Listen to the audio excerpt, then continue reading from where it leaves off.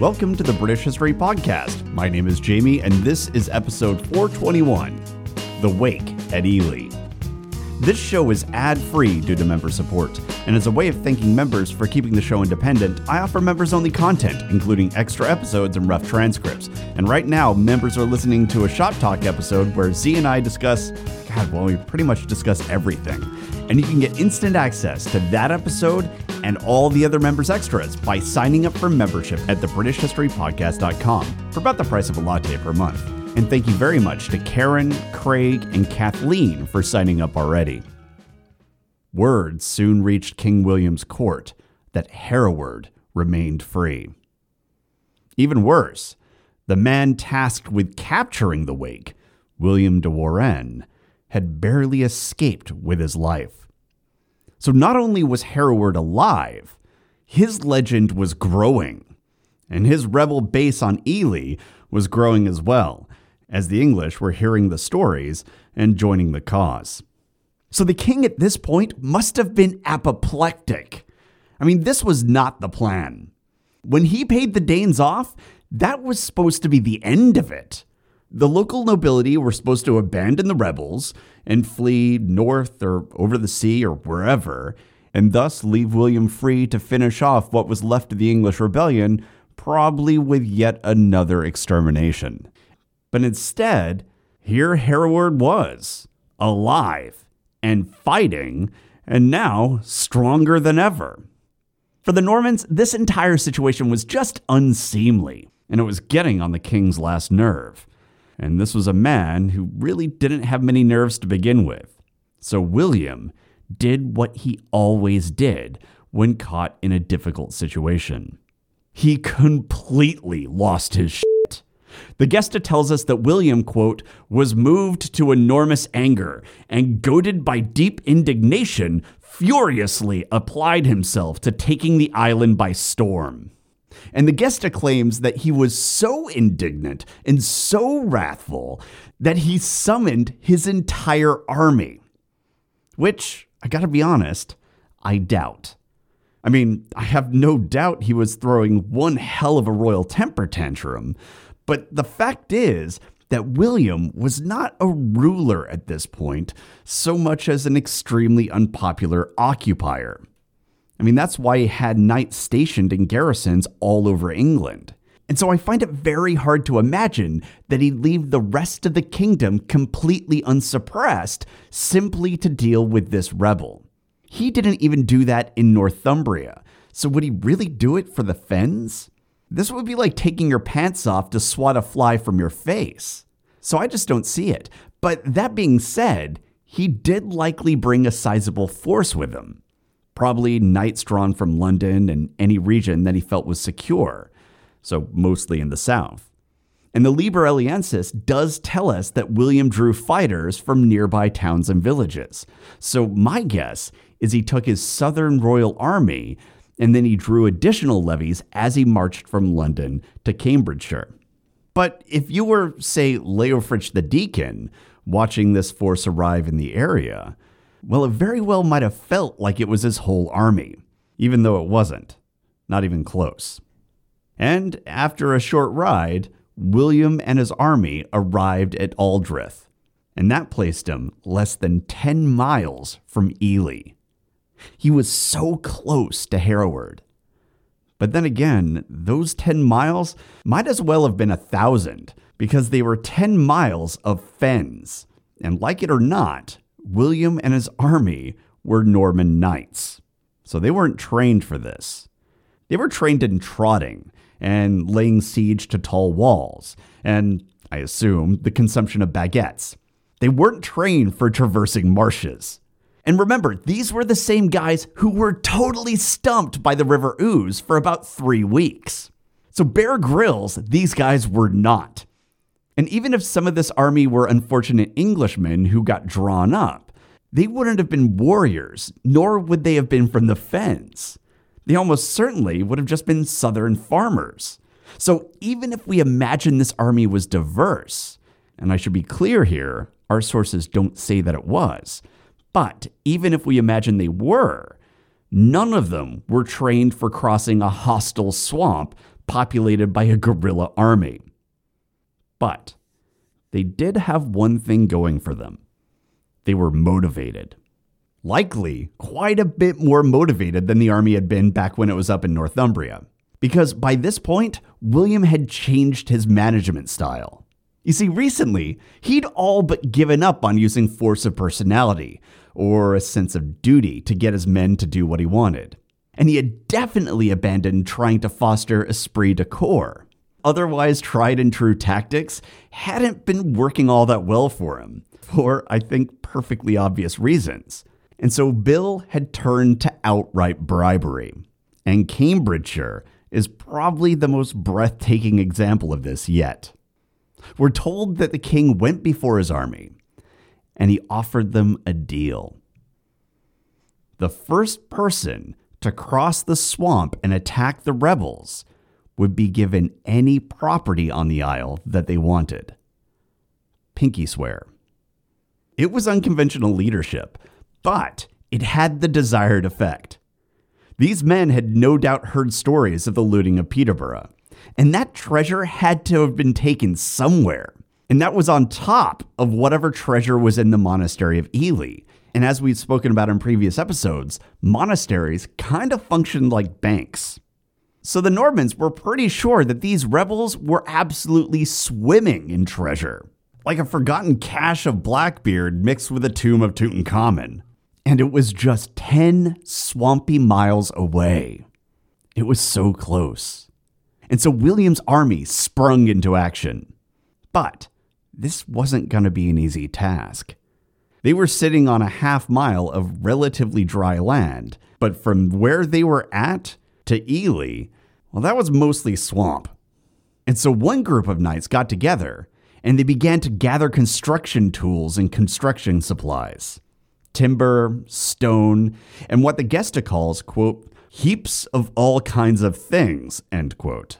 Which I have to assume was trash, because heaps of all kinds of things totally sounds like trash. Anyway, so they start to dump all of this into the swamp. And as the ducks and herons looked on, these treasure-fevered men just kept piling whatever they had into the muck. First piling it deep, and then trying to extend it out, presumably all the way to Ely. So they had a plan, but it was a strange one. If you're dumping logs, stones, and junk into a swamp, you're creating less of a causeway and more of a machine designed to break ankles. But whatever, this was the knight's bright idea to get across the 10 miles of swamp that lay between Aldrich and Ely. And slowly, they actually began to make headway. Meanwhile, behind them, back at Aldrich, another group of soldiers were headed down to the nearby river. And they also gathered logs, but they began lashing them together with crossbeams. Other members of the team began flaying sheepskins, turning them inside out, and sewing them together into airtight sacks. They then inflated the sheepskins into sheep balloons, and then tied them underneath the makeshift log rafts. And by this point, I think it's pretty clear that this was less of a military operation and more like the Norman version of The Apprentice. And I guarantee that Gary Busey would have been leading the team that was just throwing junk into the swamp. And I should point out here that I am not making this story up or embellishing it. This is literally in the Gesta. Well, all of it except the Gary Busey joke. Now, Hereward naturally had spies stationed all throughout the fens. And when they returned with word of what the king had amassed at Aldrich and what they were doing, I have to imagine that Leofric the Deacon, writing down the story of Hereward, realized that he really had a bestseller on his hands, and he began recording details as fast as he could. Because this was amazing. But the bulk of the rebels had more pressing matters on their minds. Because while it was odd that the army was creating a Wile E. Coyote road across the swamp, the fact remains that they were constructing a road towards Ely. And so some of the rebels fell to despair. But Hereward salvaged his army's morale because he had a plan. As BHP listeners, you know that any effective insurgency has local support. And Hereward's rebellion was no exception. I mean, hell, most of the people at Ely were locals. So they knew the fens in a way that William's army didn't. And as such, they had scouts in position, watching the enemy's construction efforts. And they knew what direction this army was headed and the path that they were cutting with their makeshift causeway. So the rebels, miles down that path, began gathering turf and peat, and they piled it up on raised outcrops and embankments on either side of the knight's likely route. They created bulwarks and ramparts for defenders to occupy. And so, with every yard of causeway constructed, the rebels, further down the way and out of sight, were preparing ambushes. We're not told how long this went on, but given the size of the army that William had assembled, it probably wasn't overly long before they managed to throw an impressive amount of trash into the swamp, and also built a small flotilla of janky river rafts, complete with sheepskin water wings. And chances are, they linked their causeway between various high points and known paths in the marsh to try and cut down their labor. But even then, you're still talking about a lot of effort here. And as they worked, the king's promise must have been running around like a hamster in their minds. Any treasure of that island was theirs for the taking, provided they were the first to breach the island and attack the rebels. And it's that last part that takes this whole situation and makes it sound like the kind of social experiment that they don't allow psychologists to run anymore. Like a game theory simulation run by especially psychotic economists. Because only one person could win. So while you would want to create a path across the swamp, you're not exactly incentivized to make it secure enough for everyone else to cross. Furthermore, you would only get rich if you crossed first, so you couldn't wait too long either. But at the same time, you wouldn't get anything if you tried to cross too early and got stuck in the swamp, or got cut down by the defenders of the island. So if you're part of this army, when do you make a break for it? When do you try your luck? I have to imagine that question was on the minds of every single contestant in William's Twisted Reality game show. But eventually, someone bolted for the makeshift causeway. Oh, he's gonna get there first. Suddenly, everyone was caught up in the medieval version of Black Friday, and their only chance now was to run faster than that guy. And if you could trip up that bastard next to you, even better. There was a lot of money on the line here, so run. In an instant, a mob of men charged onto the causeway, quote, all at once, greedy for the gold and silver and other things, not a little of which was thought to be hidden on the isle, end quote. Yeah, the only thing they were thinking about was the riches to be found on the island. And that, it turned out, was a mistake. Because here's the thing about bridges and causeways. Engineers don't usually make them out of trash and lamb guts. And that's for good reason. Because what these chucklefucks had created would have been unstable at the best of times. But in their greed, they had eliminated any benefit it would have had. Because suddenly, you had countless men in armor rushing across it, pushing each other aside, scrambling over each other, and chaotically scattering the piled trash and rocks in the fray. And as for those inflated corpses of lamb chop, well, forget about it. Knights aren't known for their sewing skills, and so those definitely would have popped their seams shortly after the horn blew on history's weirdest half marathon. And remember, this wasn't a short stretch. We're talking about miles of this thing. And the further the knights went, the further they were from the safety of the main force, and the closer they got to the rebels. Do you remember the rebels? Good. I'm glad someone did, because these idiots obviously didn't. Especially the ones in the front. They had a solid lead, Ely was right in front of them, they were about to get incredibly rich, and then suddenly, the soldiers in the front were under attack by Hereward's army. The Liber Eliensis writes about this counterattack as if Hereward was out there doing the fighting entirely on his own, telling us that he attacked the knights head on and that, quote, some he struck down, others he dispatched to death in the water, end quote. And as heroic as that sounds, the Gesta, allegedly recorded by Leofric, who was actually there, paints a very different and honestly more pathetic picture.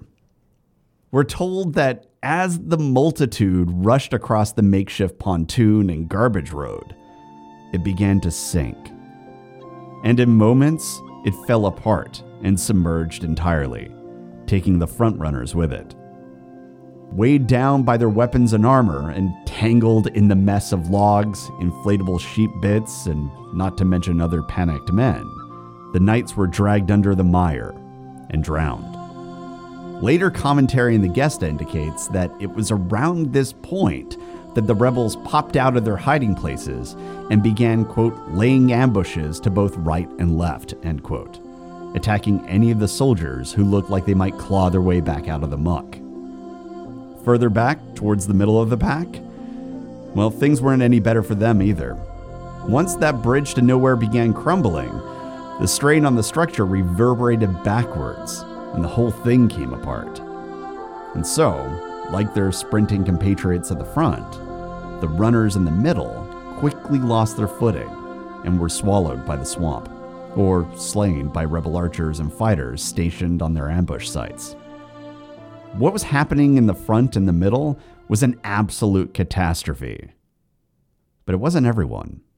If you've ever been in a race, you know that not everyone is in the front or the middle. There are always those who are towards the end, who know they're not going to win any prize, and they're just happy to enjoy the event. You know, the joggers. And William's army had some joggers, which is weird, given the reason why this army was racing across the fens. And I'd really love to know what was motivating them. I mean, maybe there were a few who had some building experiences and saw what was coming and wanted to just stay towards the back and see how it went. Maybe they'd just given up on the idea of gaining riches and were hoping to look like they were trying, but really they were just trying to survive. Either way, the stragglers in the back saw this causeway collapsing and saw the rebels launching ambushes on the army from either side, and they did the smart thing. They threw down their weapons and they turned tail, as behind them, the rebels shot arrows into their friends, and other friends' lungs were filling with fetid water. But here's the thing. This whole army had trekked quite a ways into the swamp, and now their janky bridge had collapsed, which meant that at best, they were going to have to wade their way back to dry land. And this was a swamp, and wading through swamps is dangerous, given the suction effect of the mud. And that's if they found somewhere shallow enough to wade. There are plenty of places that were far deeper.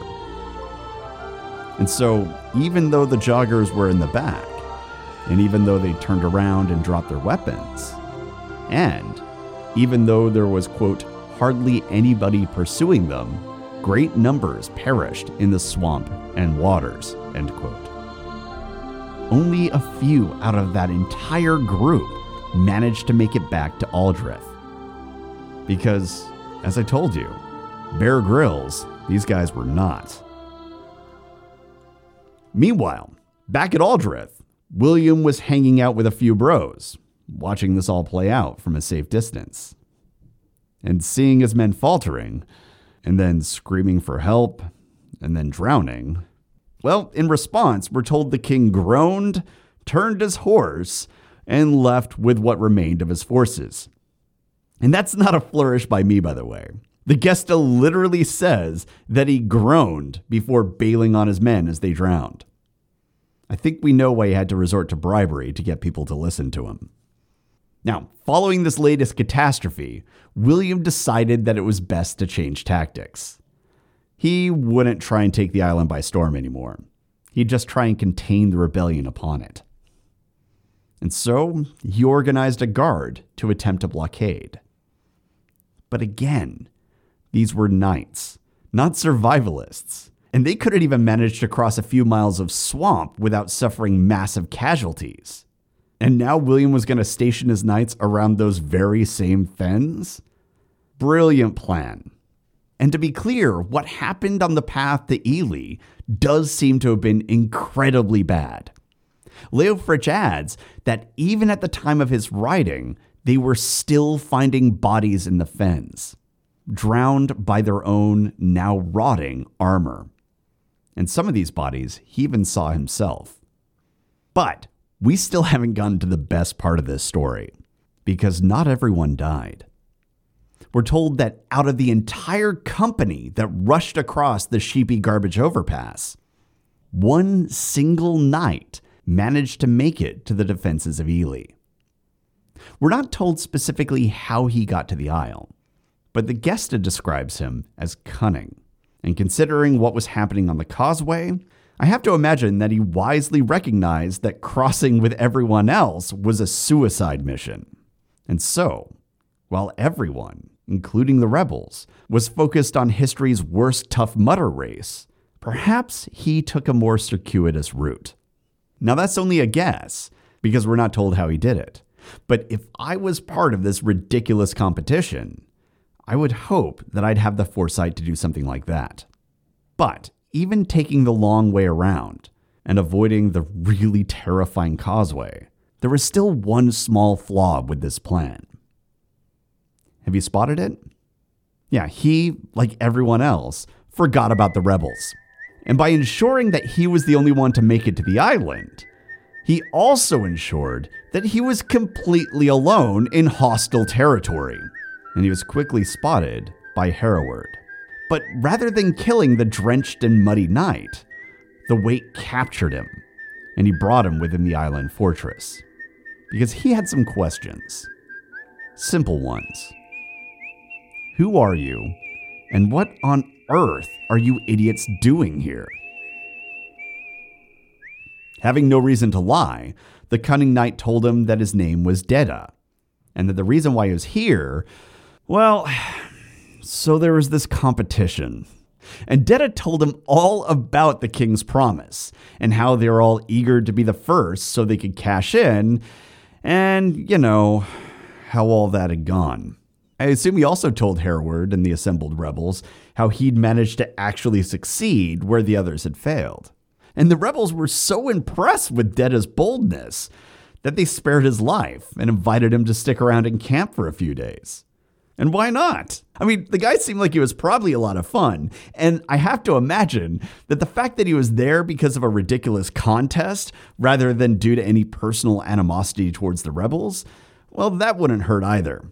So for a couple days, they gave Deda a tour of Ely and told him stories of their victories in the field and demonstrated how formidable their defensive position was. But as they were walking around, they discovered that Deda wasn't just bold in his pursuit of riches.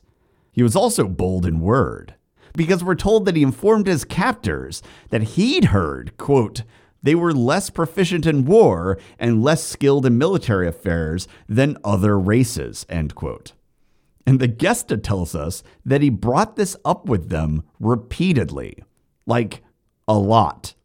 So basically they're walking around Ely and he's like, yeah, but I hear you Englishmen suck at everything. Not like us Normans. Now, to be fair, we are told he was cunning. So perhaps he was trying to goad them and gain more information on the status of the Isle. Or perhaps he was just incredibly tactless and he couldn't help but reflexively talk shit about the English. Either way, the rebels got tired of his commentary, and so they introduced him to the companies of soldiers that manned the Isle. We're told he met large numbers of experienced veteran soldiers who were organized into groups to protect the island, which sounds to me like they were indeed working in columns. And he met many of the field commanders and witnessed how formidable they were in matters of war. And it didn't take him long to realize that he'd been lied to. These guys weren't messing around. And it had to have also been pretty intimidating that the rebels were so confident that they were giving this knight a multi-day tour. These people were not behaving like the cowardly farmers he'd been assured they were.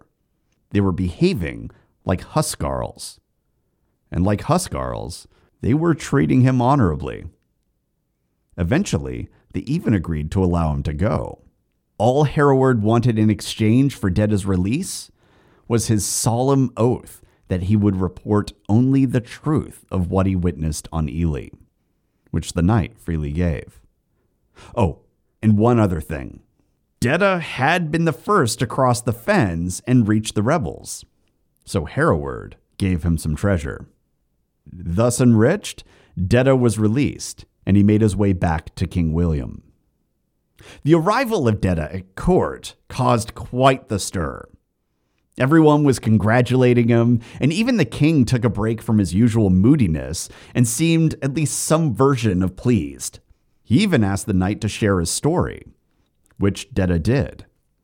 He related all the details of Ely and of the warriors living there.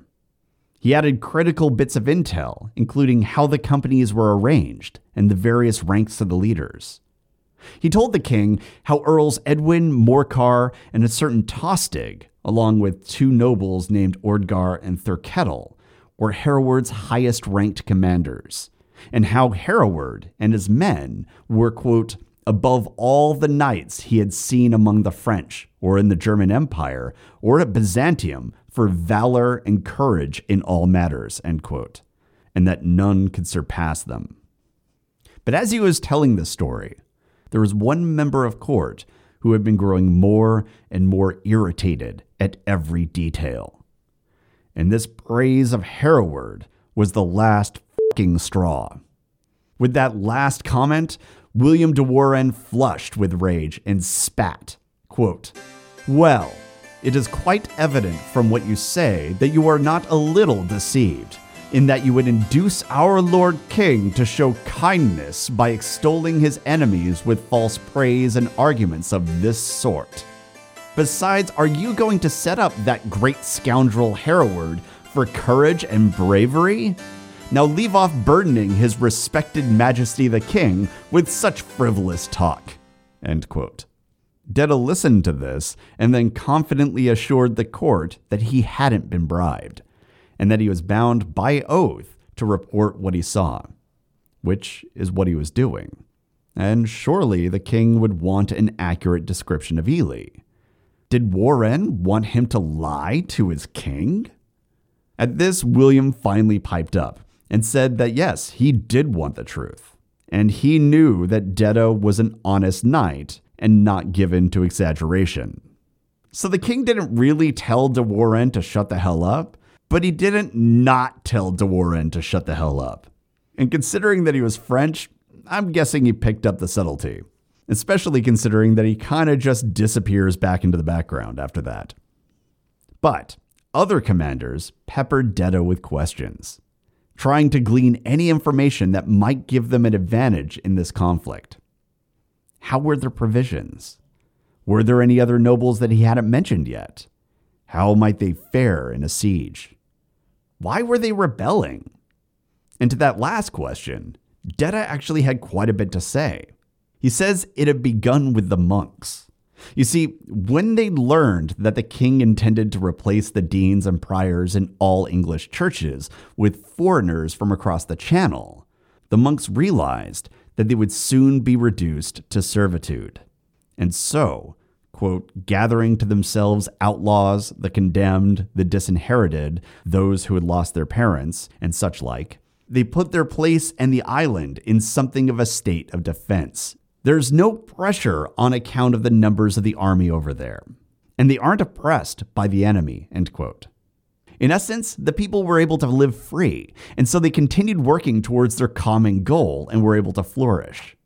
Quote, "The plowman doesn't take his hand from the plow, nor does the right hand of the reaper hesitate in reaping. The hunter doesn't neglect his hunting spears, nor does the fowler stop lying in wait for birds by the banks of the rivers and in the woods. So those on the island are well and plentifully supplied with almost all living things," end quote. Do you get what he's saying there? He's telling the king that by rebelling, the workers had lost nothing but their chains. He goes on to add that the isle itself was fertile and grew all manner of grain and other crops, and it was surrounded by abundant wildlife. Small birds, waterfowl, heron, all kinds of fish, and a variety of wild and domestic animals allowed for so much surplus that, quote, every day during the time I spent there, we made ourselves sick with the sumptuous English-style feasts in the monk's refectory. Soldier and monk always going to dinner and supper together, end quote. He goes on to speak about how they dined together with men of all rank and station, and how they were incredibly well provisioned for war as well. All of them had weapons and armor, even the monks. All of them took part in the defense of the isle. Quote, for the monks as well as the soldiers never scorned to take their turn and go out on a military patrol. Indeed, in what I noticed there, this one thing above all others struck me as remarkable, that almost all the monks of that place are so well versed in warfare, a thing I certainly have never heard of before, nor have I come across such anywhere else, end quote. And as for how they would fare in a siege, Detta couldn't think of anything that they might need. They seemed to have everything they could want, and by being surrounded by waters and swamps, their defenses were, quote, much stronger than any castle surrounded by walls, end quote. And then at this point, Detta's tone changed, and you get a sense that he was not pleased with how he'd been accused of lying, and how he'd been peppered with questions as if they were trying to catch him out on an inconsistency. Quote, nevertheless, I hope that my Lord King will not cease attacking them, and that he will find that I haven't deviated from the truth, and will realize that in the end, it would have been better to make peace with them than be continually attacking them and getting absolutely nowhere, end quote. Now, obviously, Leofric the Deacon couldn't have personally witnessed this testimony at William's court, which means we should really take the scene with a grain of salt. Leofric would have been aware of the state of the island, and he would have known how they ate together and how they all took part in the defense of the island. Those things he would have had personal knowledge of. But this conversation with William, not so much. But, as we've spoken about previously, the Gesta was supplemented by oral histories, and oral histories should not be automatically discounted. People talk, and people remember. So it's possible that something resembling this conversation really did happen within William's court. And if true, that's a bad sign, because it means he wasn't even winning the hearts and minds of his own men at this point. Meanwhile, at Ely, Hereward was arranging teams to probe the king's blockade and find weaknesses, and perhaps even find a way to infiltrate William's camp. If you have any questions, comments, or concerns, you can reach me at thebritishhistorypodcast@gmail.com. And if you'd like to support the podcast and help us keep it going, please consider becoming a member. It's cheap and it really helps us out. Thanks for listening.